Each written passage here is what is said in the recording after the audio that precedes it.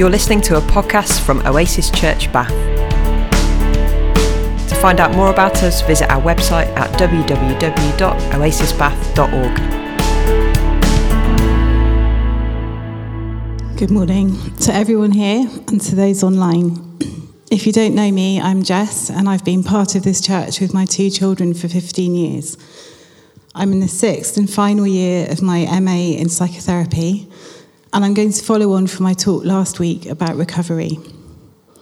Reimagining as recovery. What a beautiful title.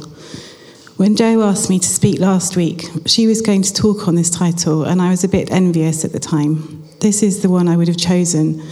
So I'm really sorry not to have heard what Jo would have said, and a bit glad to have my own stab at it. And I'm a bit intimidated that Jo's actually here as well. Imagine, relating to an image, reimagine, to imagine again, and recovery, to return to a normal state of health and mind, or to return to consciousness. 45,000 people, as we speak, are running the marathon, often for charity or in the memory of a loved one. 90,000 people will fill Wembley Stadium this afternoon. I only know that because 2 of them are in my family. Particularly for those running, I imagine that reimagining has been very much part of their recovery, that it drove them to achieve more than they ever hoped they could. Just getting a place, being part of the start, is already a dream come true for them. For those supporting the team they love at Wembley, their hope for a win is a way of reimagining. How do we imagine? I'm going to invite you to do a short exercise with me to find out. This is usually far longer, but I've condensed it into something that I hope is workable as a larger group. You'll find a paper and pen on or under your chair, and if you're listening at home, do just grab a pen and paper.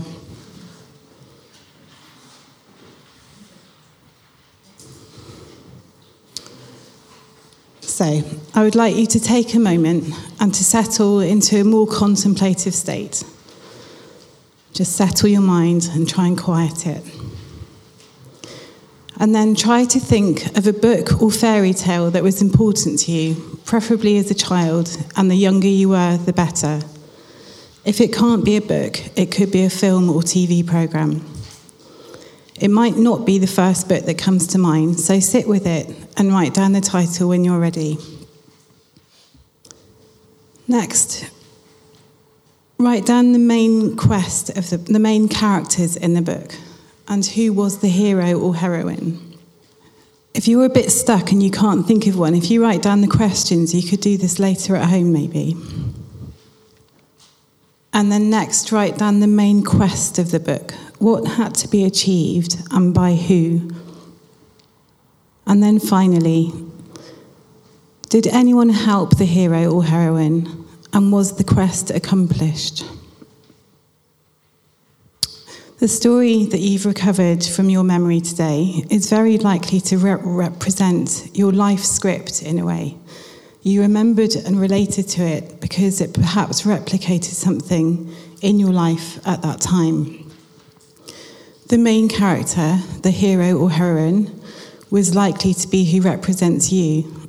The other main characters represent the significant others in your life, those who you were closest to or had a strong influence on you, positively or negatively.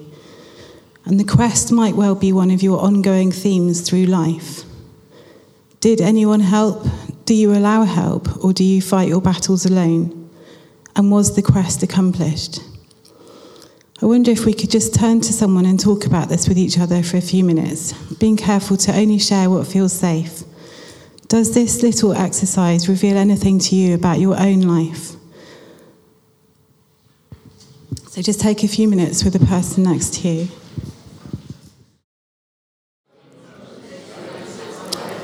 Okay, if we just... Sounds really interesting. I wonder if anyone would like to share what their story was and if it was relevant. I think Rob's going to come around with a microphone.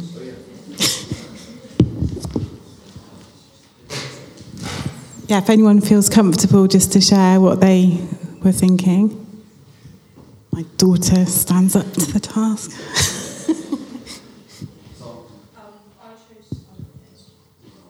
Okay. I chose Alice in Wonderland. The main characters are Alice, the Mad Hatter, Absalom, the Queen of Hearts, and the White Queen mainly. So the quest was for Alice to slay the Jabberwocky, which is sort of like the Queen of Hearts, like favourite evil dragon almost, which was accomplished. And I think she was helped by a lot of people, and the main ones were kind of Absalom, the White Queen, and the Queen of Hearts, but her subjects, because they turned against her eventually and decided that they didn't like what she was doing. And I think this kind of relates to me in a way of finding a way to balance different family dynamics and having help from all different types of people, the wise person, the calm person, the slightly changed people. But yeah, that's all I got out of it. Would anyone else like to share theirs? Oh, Sam.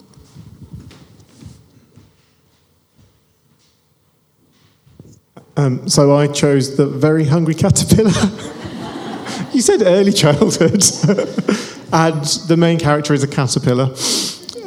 Someone presumably leaves the food lying around, you know, the sausage and cake and all that. And I guess I'll leave it to others to tell me if I've turned into a beautiful butterfly or not. Always beautiful. Anyone else? No. It's quite a lot to think about, so it's good to take it home and think some more about it. Yes. Oh, sorry. Again. Oh, Paul. Paul's being handed the microphone. Thank you. That does not feel voluntary. So mine was Charlie and the Chocolate Factory, and I remember where I was reading it and the time, a bit older than The Hungry Caterpillar, I guess.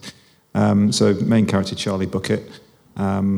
Quest is to win the golden ticket and then go to the factory and pass the tests. And Grandpa Joe helping. So that was me, and we both had things which had tests in them. So Gaynor can tell you about hers. Okay. So mine was The Princess and the Pea, and she arrives bedraggled at the castle. Nobody believes she's a real princess, so she has to pass the tests. And no one helped her, but she did pass. And I think both Paul and I were actually amazed at the similarity between our stories. Like we both kind of had the same thing of having to prove ourselves to the people who were above us or the institution, and coming from a very poor start where kind of nobody really kind of believed in us. So that was a really interesting experience for us to do that. And to say, that is my life story. Thanks, you two. Okay, so our life scripts. What story we were born into. How we unconsciously imagine our lives to be. I said last week that we are all the authors of our own lives, and yet to be really able to take authorship, we have to understand whose stories that we are currently living out. We have to be free to start a new chapter without simply continuing with an old plotline. We have to understand, with compassion, not judgment, what has constrained us, and we have to choose whether, with an awareness of that, it serves us to go on with someone else's plotline. When Jesus asked the disciples to follow him, he was essentially giving them all a new script. They left their family, familiar ways of being, and followed. Who were these men? In a list of outstanding characteristics in the Life Application Study Bible, these are some of the qualities that are named: impulsive, ambitious, judgmental, short-tempered, despised, outcast, treacherous, and greedy. 12 men, by no means paragons of virtues, living their family's life scripts, but given a new one by Jesus. We do not have to live in the story of our inherited scripts. Not only do we not have to, but we are called not to. We are called to follow Jesus. Do not conform any longer to the patterns of this world or our inherited scripts, but be transformed by the renewing of your mind. Then you'll be able to test and approve what God's will is, his good, pleasing and perfect will. We are given the chance to leave behind old ways of being and living. I think sometimes we are so entrenched in our scripts we do not have the chance to see them clearly. So what does reimagining look like? When we are aware of how we have imagined, perhaps that in itself would give us permission to be open to new ways of imagining. Remembering that imagine means relating to an image. This is an image that Rob showed. Not that one. Not that one. Thanks, Sam. That one. This is an image that Rob showed in my very early days at this church. I still have not quite got to why it moved me so much, but it still does. At the time, I had 2 very small children, and I can't really remember much of what Rob had said in that service, as I was distracted with children, not because it wasn't so wise. But the image stuck with me. Reimagining means being open to noticing what is all around us, what affects us and moves us. The research method that chose me for my dissertation out of many was an imaginal method. Reimagining, who is the author of this method, describes it. The imagined approach to research is about the recollection of what has been forgotten, left behind, neglected, marginalised and unfinished, and for this reason it has a place in the city of the soul. In addition, the gesture of this imaginal research is the backward glance. It is the gesture or style of working that returns one to what still calls out to be done and remembers what has been forgotten for the sake of a new beginning. Returns one to what still calls out to be done and remembers what has been forgotten for the sake of a new beginning. Claire spoke a few months ago on nothing being wasted with God. It was beautiful. I think that reimagining can mean remembering. Claire was speaking about her degree in Russian and how she had pretty much forgotten it until the Ukrainian war meant that right here in Bath, as part of her job, the need for a Russian speaker was suddenly desperately needed.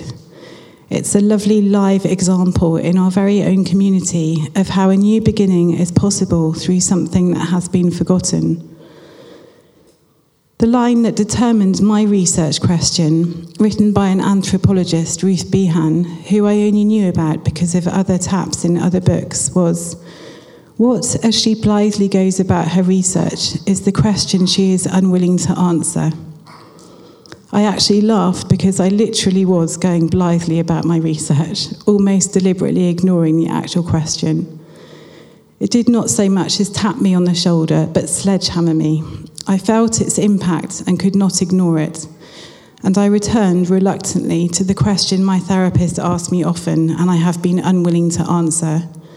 What has been the impact on me of being adopted?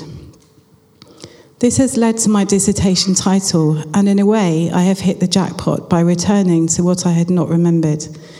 I had about 10 possible research ideas in the years before this, all of which were, I thought, far more interesting.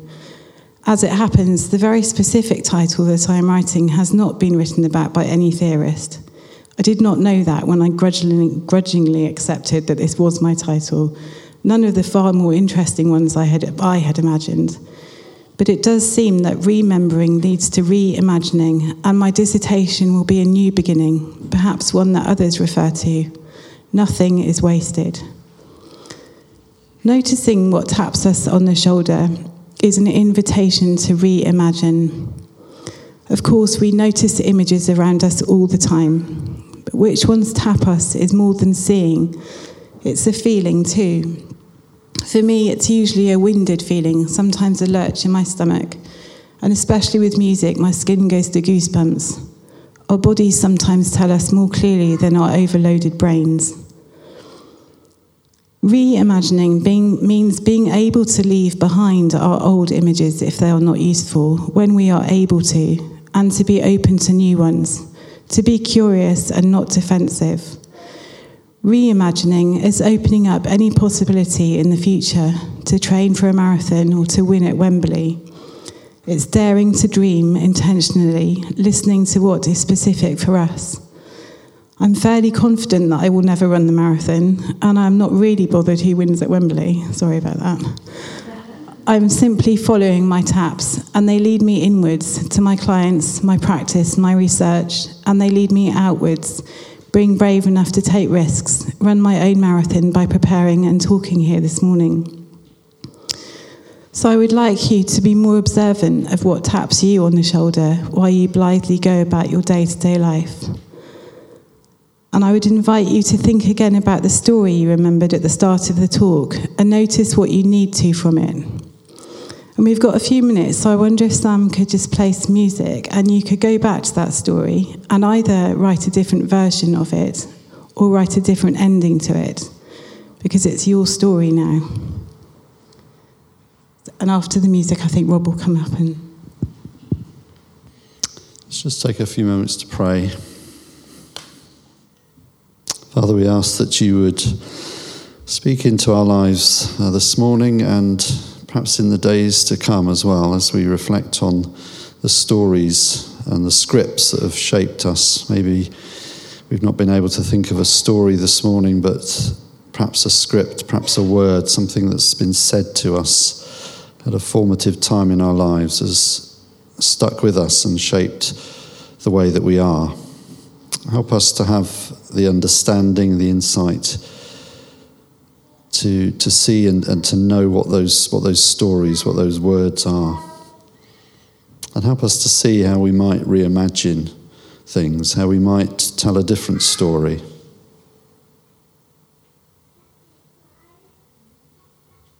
Help us to be aware of those times when things tap us on the shoulder, things that we've forgotten about, come back to us perhaps. Help us to process that. Help us to know how to reflect on those things. Help us to be attentive. Help us not to bury the questions that keep resurfacing.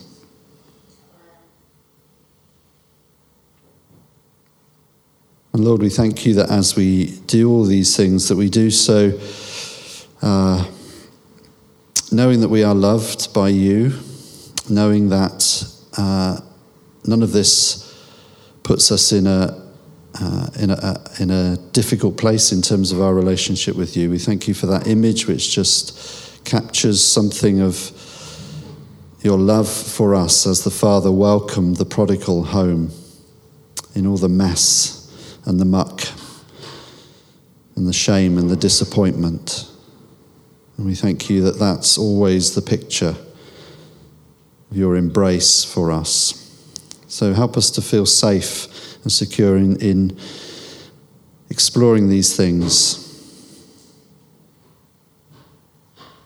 Help us to find good people that can be alongside us as we do this as well. Help us to find those people that we can trust if we need others to support us.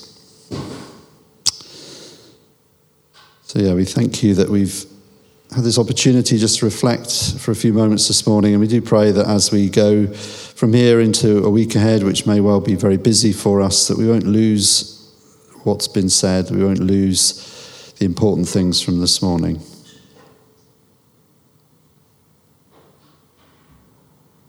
And as we reflect on ourselves, on our own lives, the nature of our lives at this time, we pray too for those that we're concerned for. Just in the quiet now, we just lift before you those people who are on our hearts, maybe family members or neighbours or friends, work colleagues. Just hold them before you now. And as we reflect on the wider world in which we live, we just, maybe a news story, something that we've read or seen this week comes to mind. We offer that to you as well, Lord, this morning. And so, Father, we thank you again that you are in the business of restoration and healing and wholeness, and we ask that you'd help each of us just to experience more of that in our own lives so that we can be a blessing to others and that we can be channels of your grace and love and hope to those around us. So we ask all this in Jesus' name. Amen.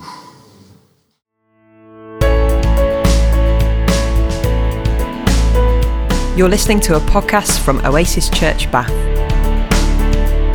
To find out more about us, visit our website at www.oasisbath.org.